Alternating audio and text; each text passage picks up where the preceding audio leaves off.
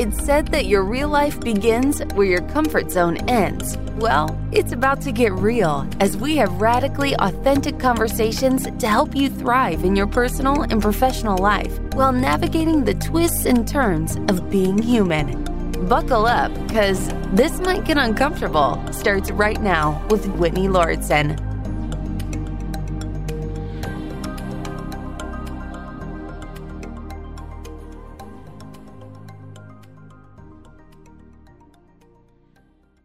Today's topic is something that I just recently familiarized myself with. And when Whitney suggested this topic for this episode of This Might Get Uncomfortable, I had an assumption. I'm going to own up to my assumption. When I saw this term, my mind immediately went to something completely opposite from what it is. So I had to laugh at myself, because as I was familiarizing myself with the topic for today's episode, which is digital obesity.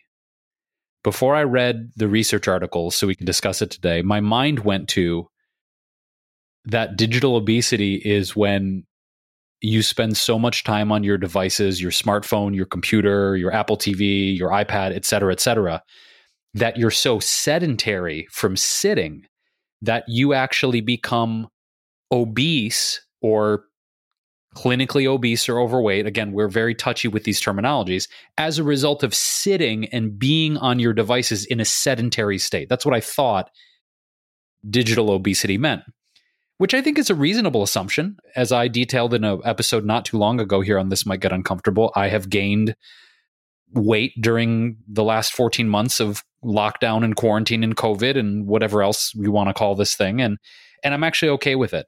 So when you sent me these articles, Whitney, digital obesity, I'm like, oh, I'm going to learn about how being sedentary affects my weight gain. And it's absolutely not that. But I think I deserve some kudos, because that was a reasonable assumption. However, digital obesity is really interesting, because as I was reading this, Whitney, I chose to look at my own behaviors and also the behaviors of other people I know, which I'll share anecdotally. But before we jump in, the actual definition of digital obesity is, from Urban Dictionary, defines it like this. Being digitally obese means that you're an information hoarder with a ferocious appetite for data. Digital obesity can be used to describe people who refuse to delete old or unwanted data in case they happen to need it in the future. The same can be said for people trying to fill 400 gigabyte hard drives with junk because the space is just, quote, there. Digital obesity also relates to software packages and apps that are needlessly large and overly complex. Super interesting. And it goes into these articles, which we will link to at our website, which is wellevatr.com. It's WELLEVATR.com. We'll have the entire transcript and also the links to any articles, books, or further research resources we mentioned in this episode. But there's some interesting stuff in this article from NetSanity. There's a great one from NetSanity and also from The Guardian.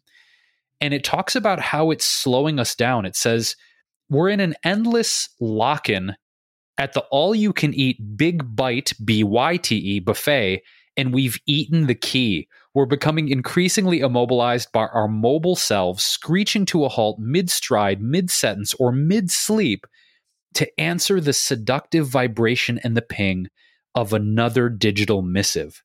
We are becoming increasingly crippled by the devices sitting in front of us at any given moment, paralyzed by the mere thought of losing power or losing our digital connections.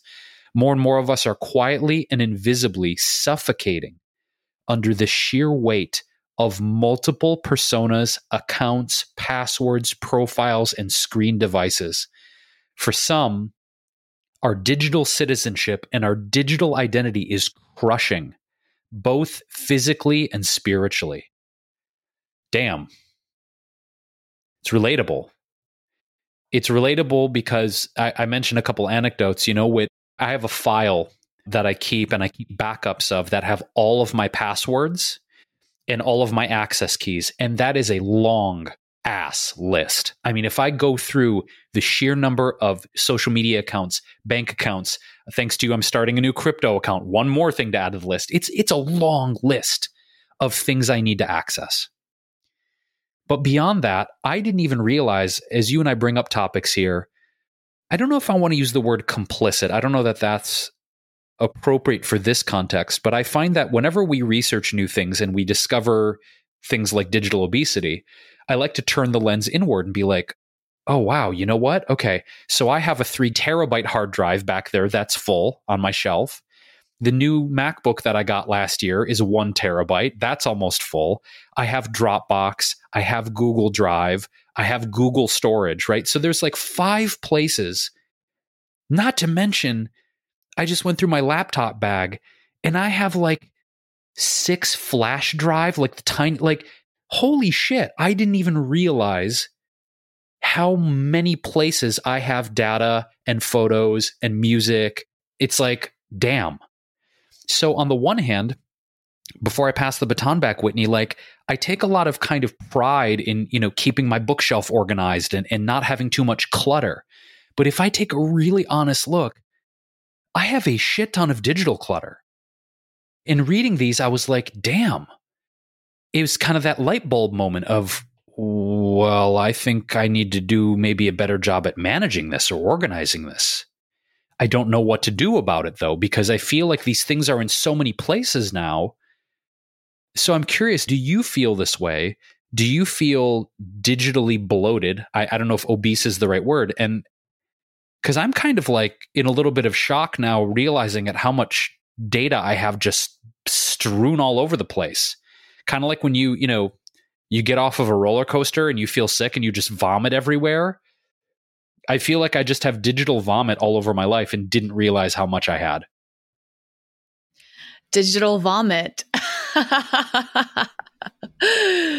Well, it's a good term. And for me, I have to examine it a bit more because I have been very drawn to technology for a long time. It's been a huge part of most of my life.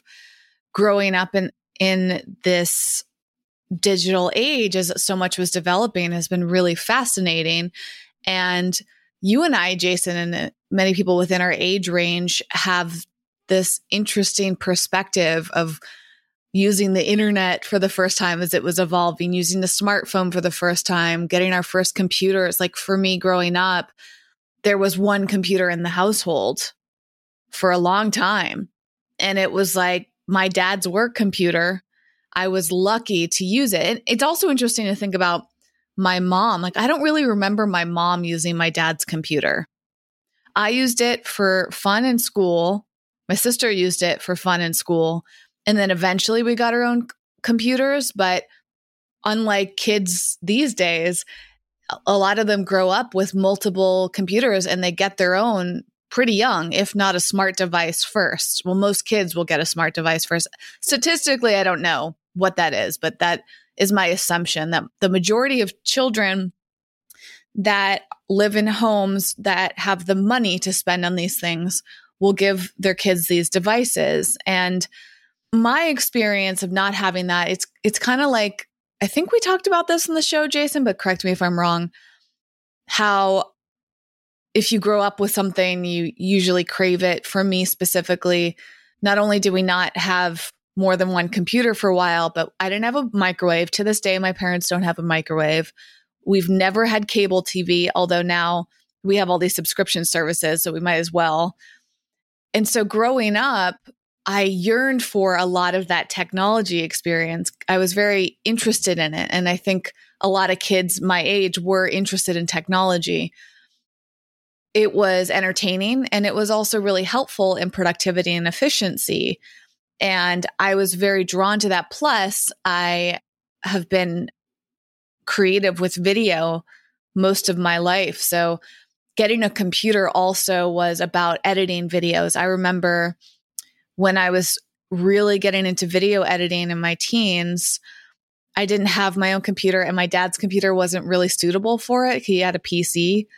And it had like some basic things, but I don't think I ever used my dad's computer for that. And the technology at that time didn't make it very easy to put video into the computer. So I was doing deck to deck, or I was doing, what's the term for just editing as I went. So as I was making things like short video projects, I would plan them out so I could edit as we went along, linear editing. And then eventually I started to learn how to use different equipment, but that wasn't even very accessible. I mean, the smartphones drastically changed things like that. We take for granted how easy it is to take a photo, but even remember before smartphones, most of us were using these cameras and they didn't have a ton of storage and you had to have like special cords or like, it was just like a huge pain in the ass. And I think this is part of it too, Jason, is we've seen so much shift, but it's happened slow enough that we could adapt to it as it went. And part of me examining all of this is because of all of those years in my life where I didn't have those things, I still get very excited about technology. And then now, even though I try not to be addicted to efficiency and to productivity, I still like to save time. I still like to organize my life in a way that makes it easier. So I love using technology like software. And I just have a natural interest in it, like I said, or natural or learned interest in it. So I get excited by it. And examining all of those things within me, Jason, makes sometimes it hard to notice these experiences that we have with technology. And I wonder how much of that is intentional, especially for younger generations. It's just part of their lives in a lot of ways. You know, it's part of fitting in. It's part of being cool. It's part of being connected. And I think a lot of us just have this habit of using technology as much and adding another thing. And we've also overcome, most of us, the barrier to entry. For me, it's like giving my email address away for something, no problem. Signing up for a new service, no problem. Like I have a password manager built into my computer, a couple of them actually. So, it's no problem. I don't have to remember the password. I just type it in. It's saved in my computer. It's good to go. You have your own system. And to your point, Jason, for security reasons, I'm taking some new steps. First of all, in the past, as many people did, and some people still do, I had the same passwords for every account. And my password manager alerted me like, hey, you should change these because it makes it easier for someone to hack in. So I've been going through almost every single day and changing at least a few passwords a day, which is a daunting process. And to your point, Jason, it's shown me how many accounts I have. And it's like, oh my gosh, this is annoying. But also, it turns out that I might need to go back again to those that I changed because I just read a great article, which I can link to in our show notes at wellevatr.com, about security, specifically encouraging people to sign up for two-factor authorization on a app. So not just using your text. So this is a good piece of information I learned yesterday, which is that a lot of people use two-factor authorization by sending a text to their phone. And then they type that number in that they get into the program to confirm that it's them, their identity. Well, unfortunately, hackers have found a way to hack that. So it actually leaves you fairly vulnerable. So using a program like Google Authenticator, I think it's called, there's a bunch of them, and I'll link to the article if you want to read more into this. That's more secure. So now as I'm going through and changing passwords, I'm also signing up for two-factor authorization just to make sure that the security is as good. Because, I mean, the other thing to your point, Jason, is when you look at all these accounts, you're generally not using them that much. Sometimes you sign up for an account and never go back, which I think is really dangerous because your data is just sitting there and anyone can hack into it.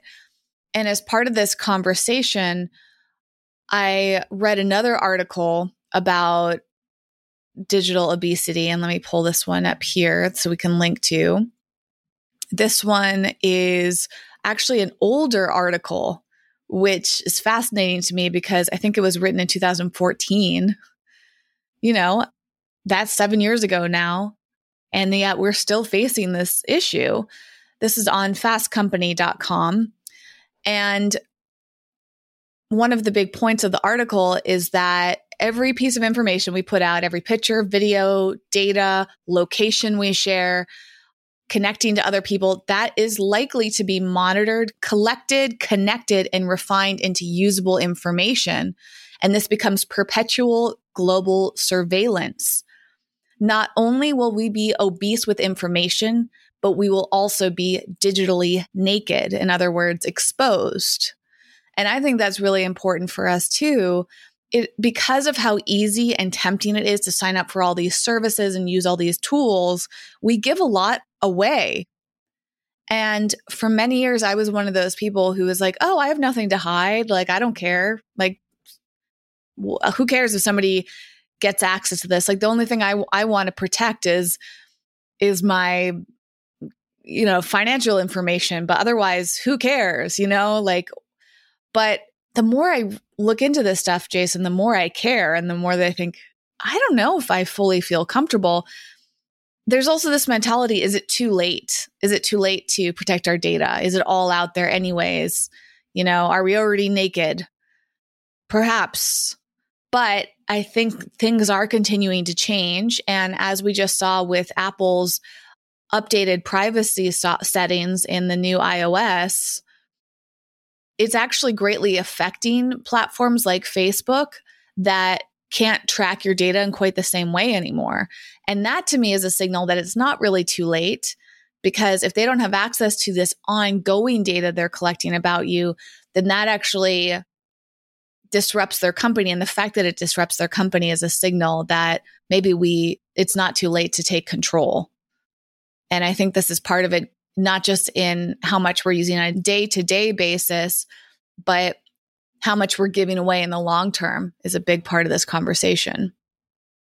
Talking about this digital bloatedness, I referenced a couple of things anecdotally I wanted to share. And one of them that I think falls under this umbrella, Whitney, is the number of unread emails, the number of unread texts, and the number of unread voicemails. Or, depending on the platform, if you have a direct message capability, a la Facebook Messenger or Instagram DMs, et cetera, there's a lot of inboxes and places for people to leave us messages. And there were a couple situations over the past few years that I instantly come to mind. And I'll talk about my own process when it comes to digital bloatedness in terms of messaging. There's a former colleague of ours. This was probably about 3 or 4 years ago. I was hanging out with her at the restaurant Olac here in downtown LA. And we were having a conversation about music and just hanging out. And she was showing me a song she had recorded on her phone. And I just caught a brief glimpse of the number total, because on her smartphone, the Google, the Gmail program displays the number of unread messages you have. I literally did a triple take. And I said, wait a sec, can I see your phone again? And she kind of smirked. She's like, why? I said, is that right? Is that total right? And in her Google inbox, I'm not shaming her. I'm more just surprised. It was over 12,000 unread messages. I'd never in my life seen a total. I'd never seen anything like that before. I said to her, I'm like, how do you feel about that? She's like, it's out of control at this point. I can't really do anything. She had basically just given up at a certain point of going through 12,000 unread messages. And then a couple of days ago, I was also hanging out with a mutual friend of ours, and I joked with her. I was looking again. She's like, oh, can you look up something on my phone? I looked at her phone, and she had almost 900 unlistened to voicemails. 900. And I looked at her, I said, are you ever going to go through these? She's like, I don't know, probably not. So it's interesting for two reasons. How we prioritize what is important in our lives, whereas in these examples, going through 900 voicemails, kind of not important to this person. Going through 12,000 unread emails, kind of not important. But at a certain point, you run out of storage, whereas your phone or the system that holds your voicemails or Gmail, you have to upgrade to a larger storage plan, right? So you have 12,000 unread messages. At a certain point, you have to buy more storage from Google. So it does end up costing you money in the long run because you have to upgrade to bigger and bigger storage. So that's a part of this digital obesity and this digital bloat that's fascinating. I feel like I've done a much better job because I used to be hanging around kind of that 900 to 1,000 unread emails in my inbox. Now it hovers right around, I think right now it's about 150. So I've gone down to 10%-ish of what it used to be. Could I get it down to inbox zero? Yes. Is it a massive priority right now? No, because I feel comfortable with around 100 to 150 unread messages. That's kind of my comfort zone. But it is interesting how, again, if we go to the physical world versus the digital world, if we see giant piles piling up in our house or a bunch of grime or dirt, we're going to be like, okay, I got to address this at a certain point. But somehow many of us haven't adopted the same mentality when we have tens of thousands of unread messages. Like, I should clean that up. It's more like, fuck it, I'll just get more storage. I think that's interesting how we don't treat digital clutter the same way we treat physical clutter. At least not yet. I think people are starting to realize how much of an impact it is. And this is something that I go through phases of awareness myself. In fact, I was just thinking last night, like, I need to add that to my daily to-do list to organize and delete and make it easier for me and create a system. And I think most people don't have a system. You know, I have an email inbox that's for my newsletters, and I check it once a day, but I only click on emails that I find important. And that's only a couple a day out of maybe like 20 plus that I get each day. So it's just building and building and building. And I remember years ago, I went through that entire inbox and did something with every email, and that felt satisfying. But then you have to stay up with it just like anything else. And I think for a lot of people, it doesn't feel urgent because they don't see it in front of their face all the time. Those numbers they go numb to, and we just keep saying, we'll do it someday. We'll do it someday. I think what we can do in the present moment is two things. One is we can go on these detoxes, media diet, whatever you want to call it, where you step away from it all so that you can disconnect. You can set boundaries. You can choose not to take anything more until you deal with everything that you have. And I think also moving forward, being very clear of not signing up for things and being very intentional. In fact, that Fast Company article had a point that the question is not whether a technology can do something. The more relevant question is, should it do something? This idea of like, do we need this? Not, can I have this? And I think this is part of the challenge and a shift we'll likely see just simply from marketing. We've been given a lot of things for free. We have free trials. We have free versions of things. And that makes the barrier to entry really easy. I mean, you and I have free resources on our website, Jason. And the marketing idea is if you give somebody a taste, or if you give them something for free, then they'll give you their email address. So some of you listening may have signed up for a free resource and you get our emails. And if you like our emails, great. But if you don't, we don't want you to have them and just clutter. I mean, most newsletters go unread. Like, you're lucky to have a high open rate on your email newsletters, which is really bizarre. And yet I can fully relate because I do the same thing. I sign up for newsletters. And what happens, Jason, is I keep thinking, maybe one day I'll need this. And that's just like hoarding. I mean, it is hoarding, basically. It's like you're hoarding all of this data just in case. But similar to when you're getting rid of something physical, you need to get to a point where, like, listen, I haven't used this. I just need to let it go. I'm actually in this place right now. Maybe it's because it's spring right now, but I am very intentional about not acquiring things that I'm not actually going to use. And I noticed, Jason, that I have a tendency to kind of hoard things out of a scarcity mentality. And this might tie into the conversation too. I have this old habit, which feels a bit bizarre to me, of keeping things just in case I might need it one day, and or keeping things because I'm afraid I won't get them again. So I'll use a little bit of it, or I'll use it every once in a while, but I don't want to not have it again. And I'm pushing through that more intentionally by just using what I have and saying, it's okay for me to use this. If I really want it again, I can probably get it again. And if I can't get it again, then that's fine. Like it's okay. Something else will come along. One thing is I've accumulated so much tea. And I'm a big coffee drinker. So I drink coffee every day, but I don't drink tea every day. Now I'm forcing myself to drink tea every day, Jason, because I've had so much expired tea. And I'm like, this is so wasteful from a financial and from a material eco-friendly standpoint. It's like all of this waste when there are people in the world that could really benefit from having this or really want it. And here I am just hoarding it. Now, digital is different because usually there's an abundance, if not an unlimited amount of things to go around. But it still ties into that same idea of like, why are you accumulating all of this stuff where it might be weighing down on you in more ways than you recognize? If you sign up for a newsletter list, read the newsletter. And if you don't read the newsletter, use it as a cue that you don't really want it. Just unsubscribe.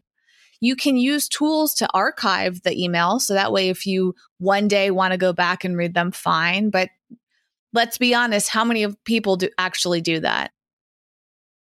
This is part of the inspiration for our program, The Consistency Code, because we recognize that people have plenty of resources, plenty of information. Most of us have everything that we need, but we're not implementing it.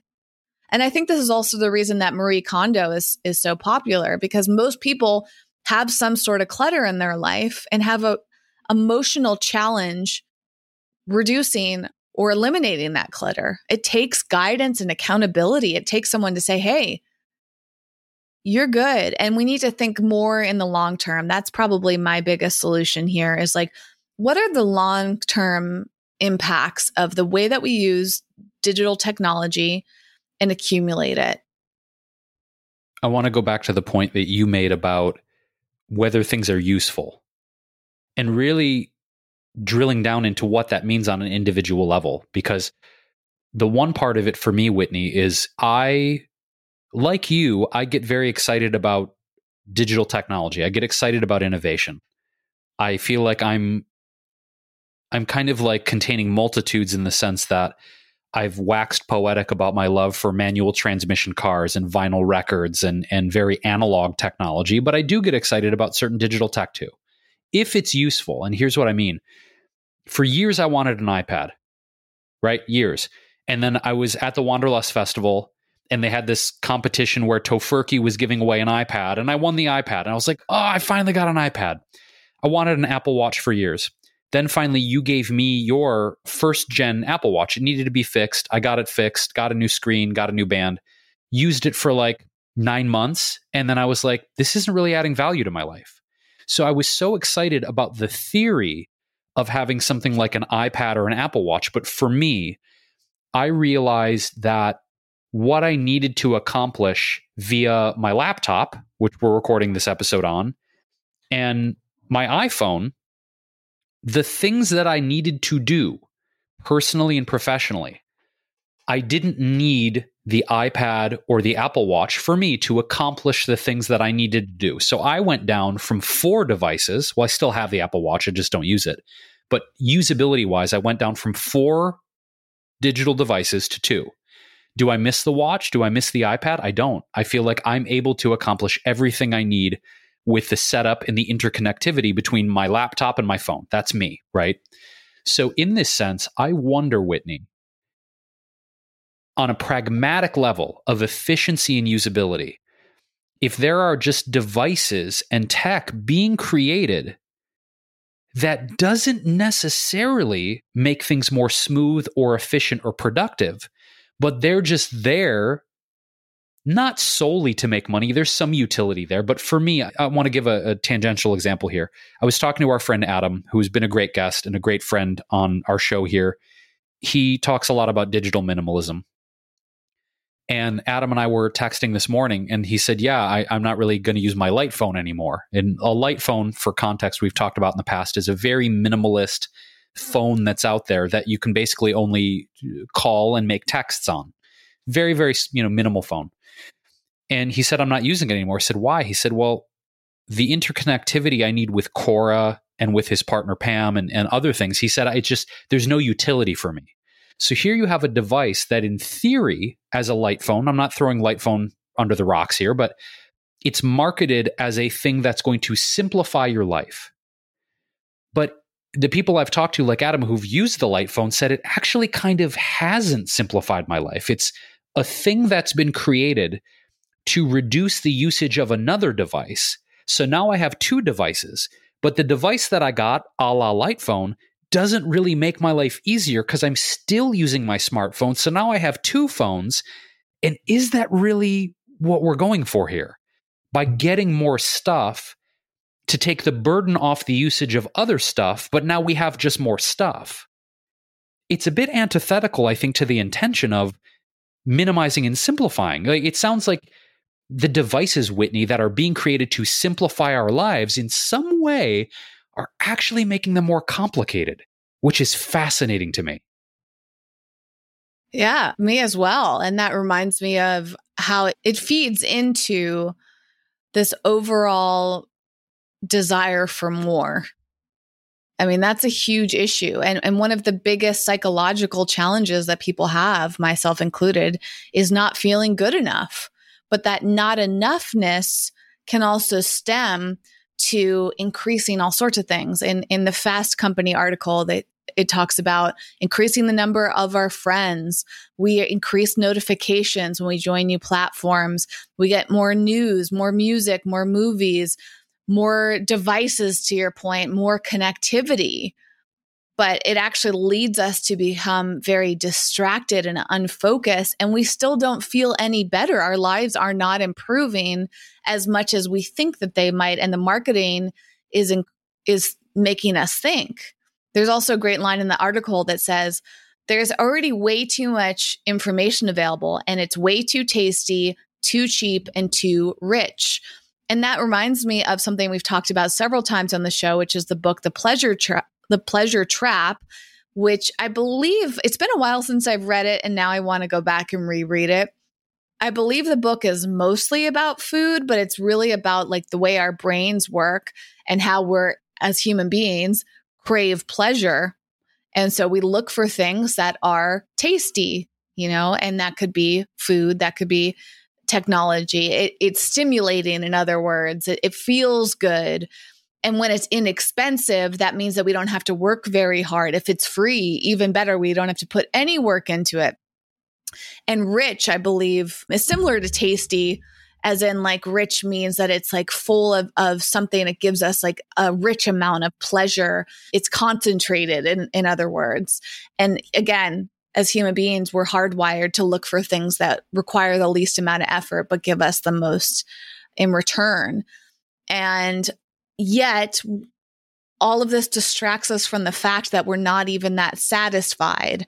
We use technology as coping mechanisms. We use all of this connection to get what we want deep down, but we're not really getting, and becomes really surface level. And so I think that's why we're not satisfied. And that's why it's important for us to reconsider all of this and change it. But I think not enough people have the structure and the patience to change, Jason, because it does require such a huge shift. We have subtly been moved into this world that we've experienced throughout our lifetimes, Jason, of like all the shifts that have happened with technology. We can remember what it's like before we had a smartphone. In fact, that reminds me of a video I saw, I think it was on TikTok, speaking of technology. And this person had commented, wow, like I missed life before smartphones. It was like an old video from the 90s or something, right? And it's like, I sat there for a moment and thought, wow, what was life like before smartphones? And the creepy thing for me is I can barely remember it because it's such a huge part of our lives now. But remember what it was like to just go somewhere and not have that device in your hand for everything? Like when people would go to concerts, now concerts are full of people holding up their phones to record it. The majority of people, I believe, I don't know the statistics, but I would be willing to guess that the majority of people who go to something like a concert or just do anything are using their phone to document it. And I think, was it Sid in one of our guest episodes recently, Jason, who said like, he would go on a run and he would bring his phone because he wanted to document his run. He wanted to show to other people what he was doing. And it's really strange when you step back, like, does anybody really care? Like, do they even have the time to look at your Instagram and your social feeds? And if they do, like, the fact that they do have that time and interest in what somebody else is doing is just adding to more of this clutter and distraction. And in a way, it just makes me more and more just glad that I've been reducing the amount of posting I do on social media, Jason, because it's like, not only is it distracting me from my life, but it's encouraging other people to be distracted from their lives. And as we have been reevaluating, you and I combined, a lot of the work that each of us have done over the years is promoting products that people will buy more product to try to fill up the void of emptiness and this perceived need that they have when really there might not be a need. The void won't be filled by these things. And I think it's a big responsibility as a content creator to realize the role that I've been playing in that and just reconsider how I'm participating in this system. Going back to what you said, which I think is really so important about this desire to hoard, which is an offshoot of this feeling of not enoughness. I absolutely have the same thing. And I know I've mentioned this in a previous episode, but I have to just laugh at myself about it because I had the thought this morning. I'm going to the bathroom and I'm on my toilet and I'm looking kind of at my whatever cabinet that has all the stuff. And how much of that stuff do I really use? I probably use like 10 products. Consistently, you know what I mean? The deodorant, the shampoo, the toothpaste, the mouthwash, maybe 10. Yet I have this shelving system full of,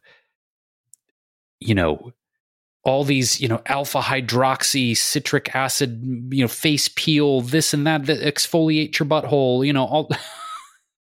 I have all this stuff that, why am I keeping it? I'm keeping it because on some level, it's made me feel important. I got that for free. Someone gave me that thing. As an example, I was going through my knife drawer too, right? And I have this really beautiful, it's a cleaver, okay? And I got this cleaver years ago in a swag bag when I did the Pebble Beach Food and Wine Festival. That was like 8 years ago, right? It's this gorgeous cleaver. Have I used it once in 8 years? No. So what is the utility in me keeping a cleaver, nice as it is, for 8 years? Why do I keep it? Because it's some sort of ego validation of, oh, you were the first vegan chef in history to present at Pebble Beach. You should keep that because maybe you'll be old one day and look back on it and go, oh, I was the first vegan chef in history at Pebble Beach. Look, I've got this cleaver I've never used in 45 years. Why? Why am I keeping this cleaver? It's ego. It's you're important, Jason. Someone thought you were important enough to invite you to this thing and give you this expensive cleaver, even though you've never used it in nearly a decade. And I say this because I'm also feeling you, Whitney. I want to have, like, even if it's painful emotionally, and I'm sure that it will be, right? Of this idea of letting go of these things that I don't even use, that I'm keeping around because they make me feel important. Like, is some facial exfoliator and a cleaver I've never used going to make me feel like a better person? Some part of me believes so. That's why I've kept it. But as we're breaking this down, I'm realizing, like, why? Why am I keeping this stuff? Someone else can use this. But hoarding, at the core, I don't know if it's like the utility of it, or as much as it is like, I feel safe, I feel secure, I feel important, I feel validated. And I wonder how much other stuff, Whitney, I'm holding on to for those reasons. Probably a shit ton. Like probably a scary amount. And I think this is why minimalism is so appealing when you get to this realization. I get so excited to go to travel. And for me, recently, it's been road trips. And one of the most pleasurable elements is two things, especially driving cross country. One, I recognized on the 2020 cross country drive that I used my computer. I barely used it for, I think, 9 or 10 days that I was on that trip. Barely used my phone because I was driving at least 8 hours a day. And then I would get somewhere and be exhausted. And I was only doing the work that I truly needed to do that was time sensitive. And I recognized that it did not require that much time. Plus, I have a small car, relatively. So I didn't have room for a lot of stuff. And I only brought the stuff that I needed and was going to use. And even then, which is something I recognize on practically every single trip I take, even when I feel like I'm bringing minimal amounts of items, there's still stuff that I bring that I never use. And I'm fascinated every single time. And I try to fix it. I try to think, okay, this trip, I'm only going to pack what I'm going to use. But there's always something that I bring just in case. And that's because a lot of us have fear based on trauma, usually, or somebody else's trauma of going on a trip and needing something that they didn't have. And then you think, well, next time I'm going to be prepared and I'm going to bring that thing.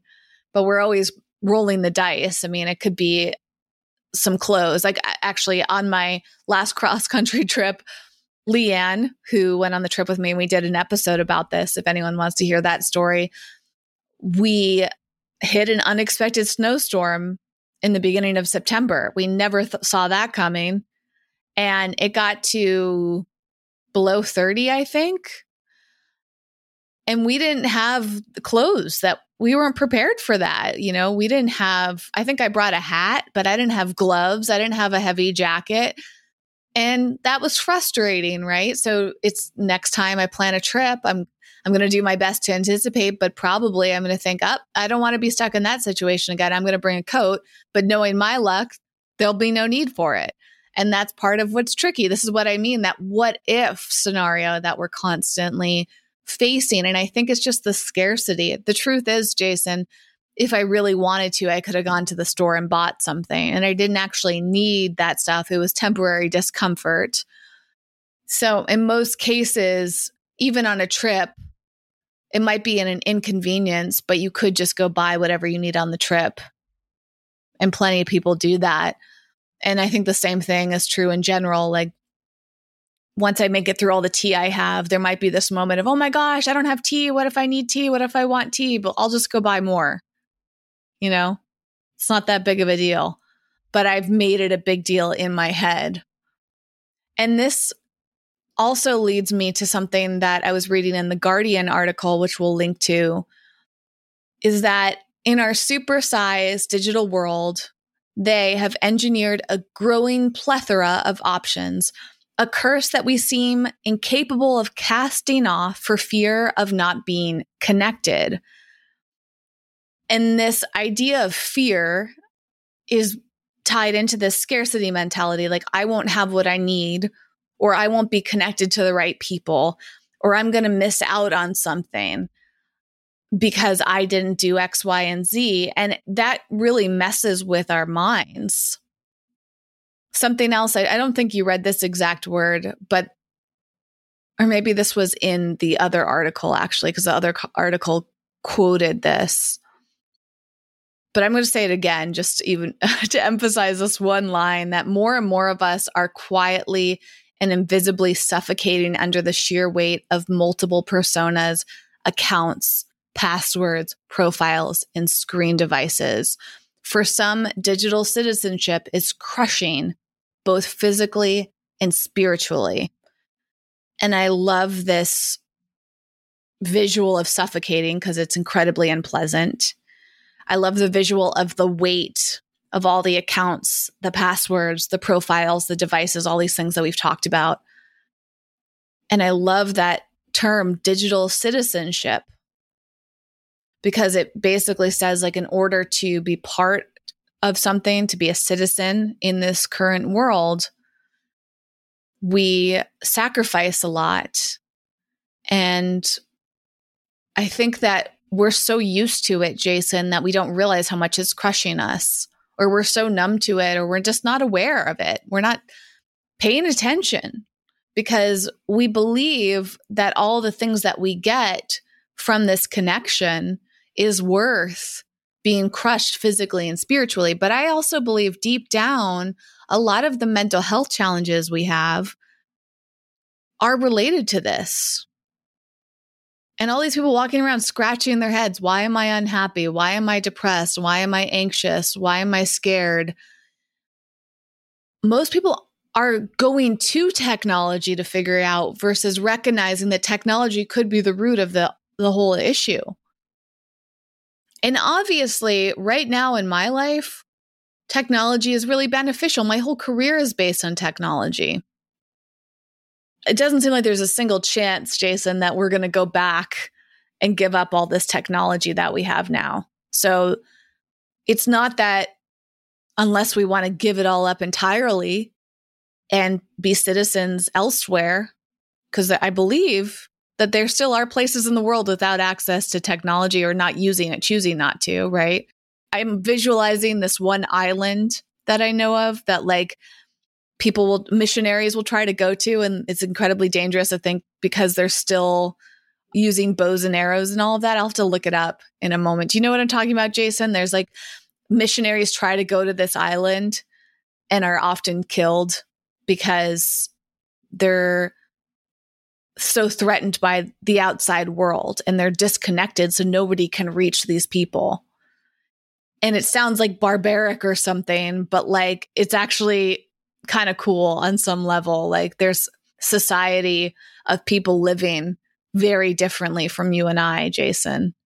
You know, and then there are people that don't have access to technology because of money or because the internet's not fully built there. And yet there are people that are on a mission. I think Mark Zuckerberg is one of them, to get, like, the entire world with access to the internet. Why? Because he sees more opportunity there. I actually saw statistically, I think there's over 7 billion people on the planet right now, and at least 4 billion of them are on social media. I think that's the right term. I can double check this, but I use that in a presentation that I used. So there's still billions of people that don't use social media. For what reason? I don't know. Is it their age? Is it their financial situations? Is it their belief systems? Is it where they live? I think also statistically, every 15 seconds, people are signing up for social media. Yes. Okay. As of, I think in 2020, there were 7.81 billion people, and more than 4 billion people around the world use social media every month, with an average of nearly 2 million new users joining every day. So I don't think there's any sign of stopping, but I think the trend that's evolving and continue to build, Jason, is people recognizing that something needs to shift and they need to be mindful for their well-being. On the one hand, when you quote those statistics, it seems less than I would have anticipated in terms of the sheer number of people that are using social media, but then also seems gargantuan when you consider 4 billion people. It's less than I would have thought, but at the same time feels massive.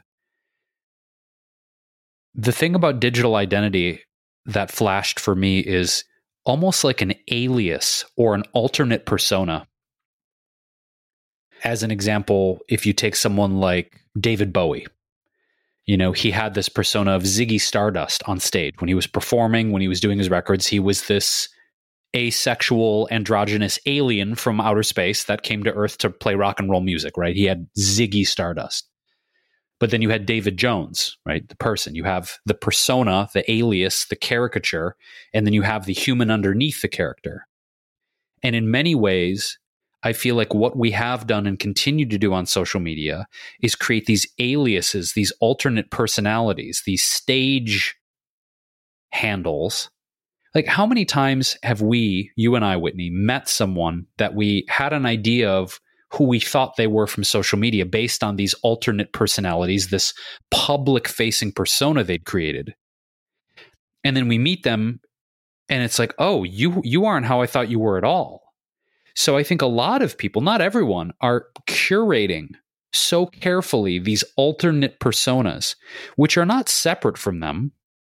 You know, I think what we project on social media or project on the world stage of digital technology is a glimpse into parts of who we are, but it's often exaggerated. It's often enhanced. Filters, lighting, angles, manipulation of their persona. And then you meet them in real life. It's like, whoa, shit, you're not how I thought you would be. Whether that's their personality or physically how they actually look, of like, oh, without the filter, without the manipulation and the lighting and the angles. I mean, there's been many times I'm like, damn, okay. You know, I had to take a moment of like, okay, this is not how I thought this person would be. Is this dangerous? Potentially. I wonder, again, on a massive level of psychology, you talk about the mental health issues, about how much creating these alternate personas, what strain that's having on us. Of whether or not we feel we need to constantly live up to that externalized persona we've created and the pressure to live up to that. When maybe we just want to, you know, show up to our podcast with messy hair and BO and, I don't know, a tank top I haven't washed in 2 weeks. Fuck it. And on some level, Whitney, I don't know that it will happen. And I've said this before, but in my heart, I don't know. In whatever happens next in this chapter of humanity, I would love to say this for myself and all others, that if we could just show up, maybe not with the BO part, but you know, the shirt we haven't washed in a few days and the messy hair, and just like, fuck it, here I am. I'm messy, I'm human, I'm complicated, and I don't give a shit about dressing up for you right now. I don't know that it'll happen. I think the pressure to keep up with the Joneses and have these manufactured alternate personas is way too heavy for a lot of people. But I'd like to see it. I'd like to see, you know, less perfectionism and more realness. Will it happen on a mass level? Who knows? But I think, to your point, this is absolutely contributing to a lot of mental health issues, is the constant pressure to live up to these alternative digital identities we've created for ourselves. That being said, as I finish my tea, if you want to give me any of your tea, Whitney, I'm always open to receiving more tea from you. But will you use it? I hesitate to ever give you anything, Jason, because you are known for not using things. You are known for collecting things that expire in the back of your cabinets and refrigerator. Like that's a Jason Wrobel characteristic, at least as of late. I will say, actually, is one tea company that I wanted to shout out, and we talked about very briefly on the show maybe a couple months ago, is, and I actually have it now, is this lovely hibiscus tea. If you're listening to the audio only, you can go over to our YouTube channel and see visuals. We are trying to shout out more brands at the end of our episodes now, and often want to show you the visuals of it. Jason has tried this too. And the one that I have in my hand is an unsweetened, caffeine-free hibiscus tea with no artificial flavors or colors. We met the woman that makes this on Clubhouse earlier this year. She is a lovely human being. She calls this a one-of-a-kind drinking experience that she masterfully curated using indigenous African traditional recipe.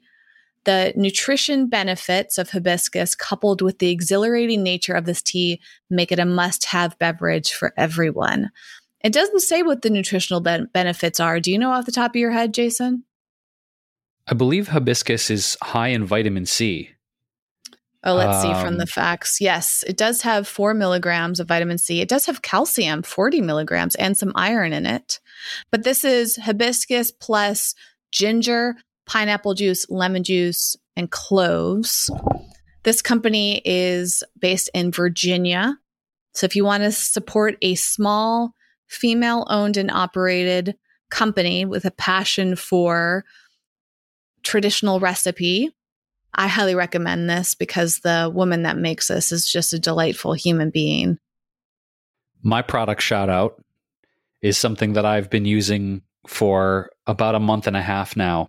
I'm a big fan of using supplements. One of our very first episodes, Whitney, was about supplementation and why we think they're important and why we think getting your blood panels tested and all of that to optimize your health. So supplement wise, one of my favorite companies is a brand called Symbiotica.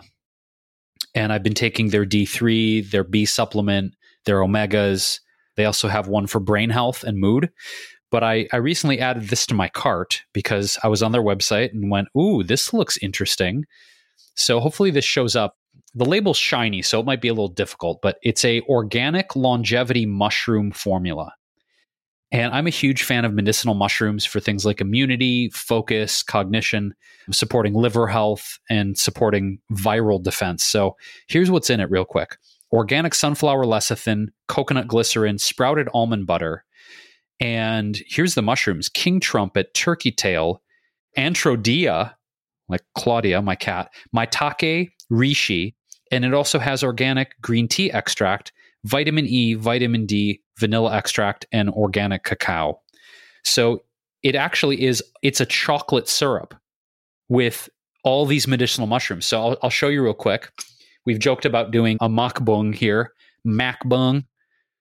And so it's called a mukbang, Jason. Oh, sorry, mukbang. Sorry. Mukbang. Well, all you gotta do is just squeeze a tablespoon into your mouth of chocolate syrup. It's mushroom-infused chocolate syrup, y'all. Like, what? Come on now. So I do a tablespoon of this every day, Whitney. And here's another thing. I've made pancakes and waffles. Instead of maple syrup, I will drizzle the medicinal mushroom chocolate syrup on top of the waffles. And it's crazy. It's like prof waffle. It feels so good. Wow. Well, I will say that you have mentioned Symbiotica, according to our records, 3 times. Well, 4 now. This is the 4th time you've mentioned this brand. So you truly do love them, Jason. I don't know if I've ever tried their products. I didn't know how to spell it properly. So if you, the listener, would like to check this out, go to wellevator.com, where we'll list the links to Symbiotica and this product that I looked up. It does look very pretty on their website. The bottle is incredible. What a great label. And the fact that it's chocolate fudge syrup, Jason, I think is incredibly unique. I will say another shout out that I don't have as a visual that I bought yesterday at Whole Foods is, and I'm second guessing how to pronounce their name because they say very specifically how to pronounce it. I've been pronouncing it Califia, but I think maybe it's Califia. They actually started writing it on their label, similar to Dea. People are mispronouncing it. But regardless of the pronunciation, they now have a oat milk infused with mushrooms. And whether that's just to be trendy, I don't know. But it is quite lovely. And I, too, believe in the power of mushrooms, Jason. Now, I do think that getting them from a source like Symbiotica or Four Sigmatic, we really love them. We've talked about them before. Who else, Jason? I know I'm blanking on another great mushroom company. I really like Host Defense, which is Paul Stamets' company. And Paul Stamets is kind of regarded as the godfather of modern mycelial research in terms of how mushrooms can benefit the human body, but also remediate toxicity in the soil and the waterways. So I've taken his immune defense formulas from Host Defense. Yeah, but I've never really used Host Defense to make like tonics. The other brand that I really like to make tonics with is a brand called Jing Herbs.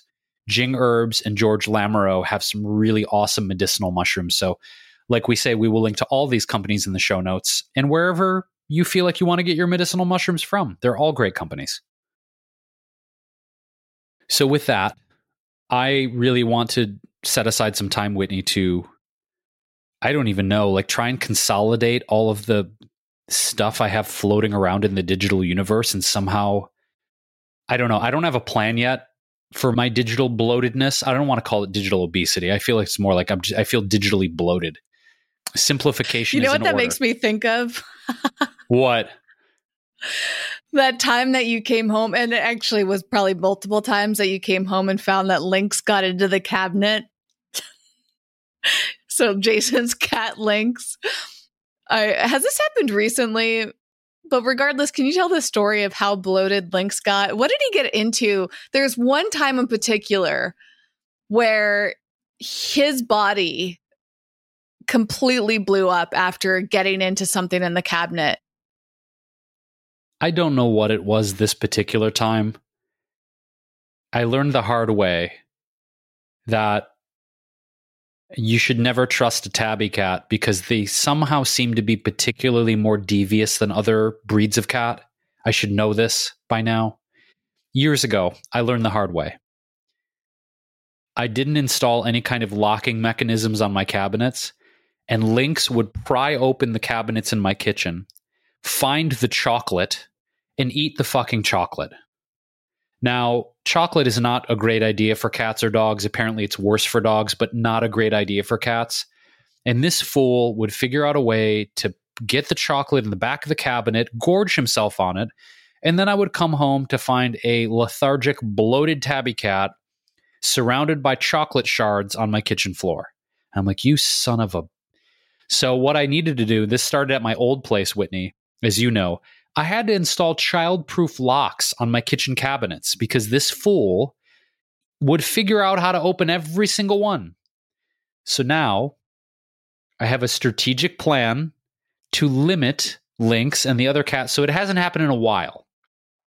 However, the current challenge I have is if I have an avocado and I turn my back for 3 seconds, his brother, the orange viper, Julius Bartholomew Robel, will strike like a viper and like literally I cannot leave any, even avocado skin. He'll viper it. He'll run full speed, duck under the guest bed in my house, and I have to move the entire bed away from the wall to get the avocado out of the gaping maw of the orange viper. That is my current challenge. So welcome to being a cat dad. Behind the scenes, BTS of cat daddom.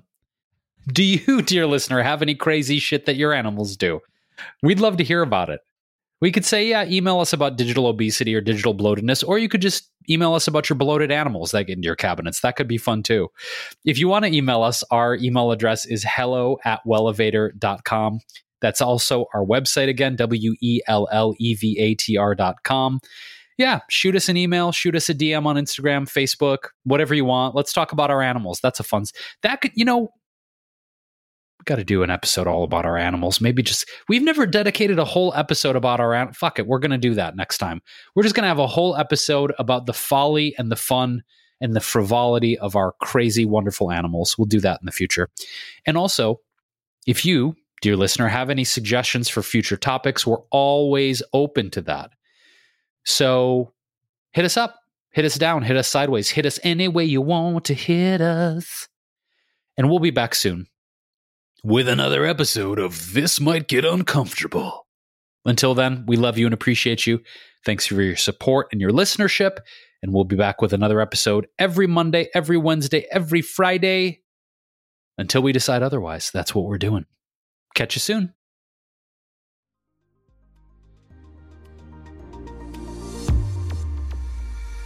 Thanks for listening and getting out of your comfort zone with us today. For show notes and more high-performance resources to help you thrive, go to wellevatr.com. That's WELLEVATR.com.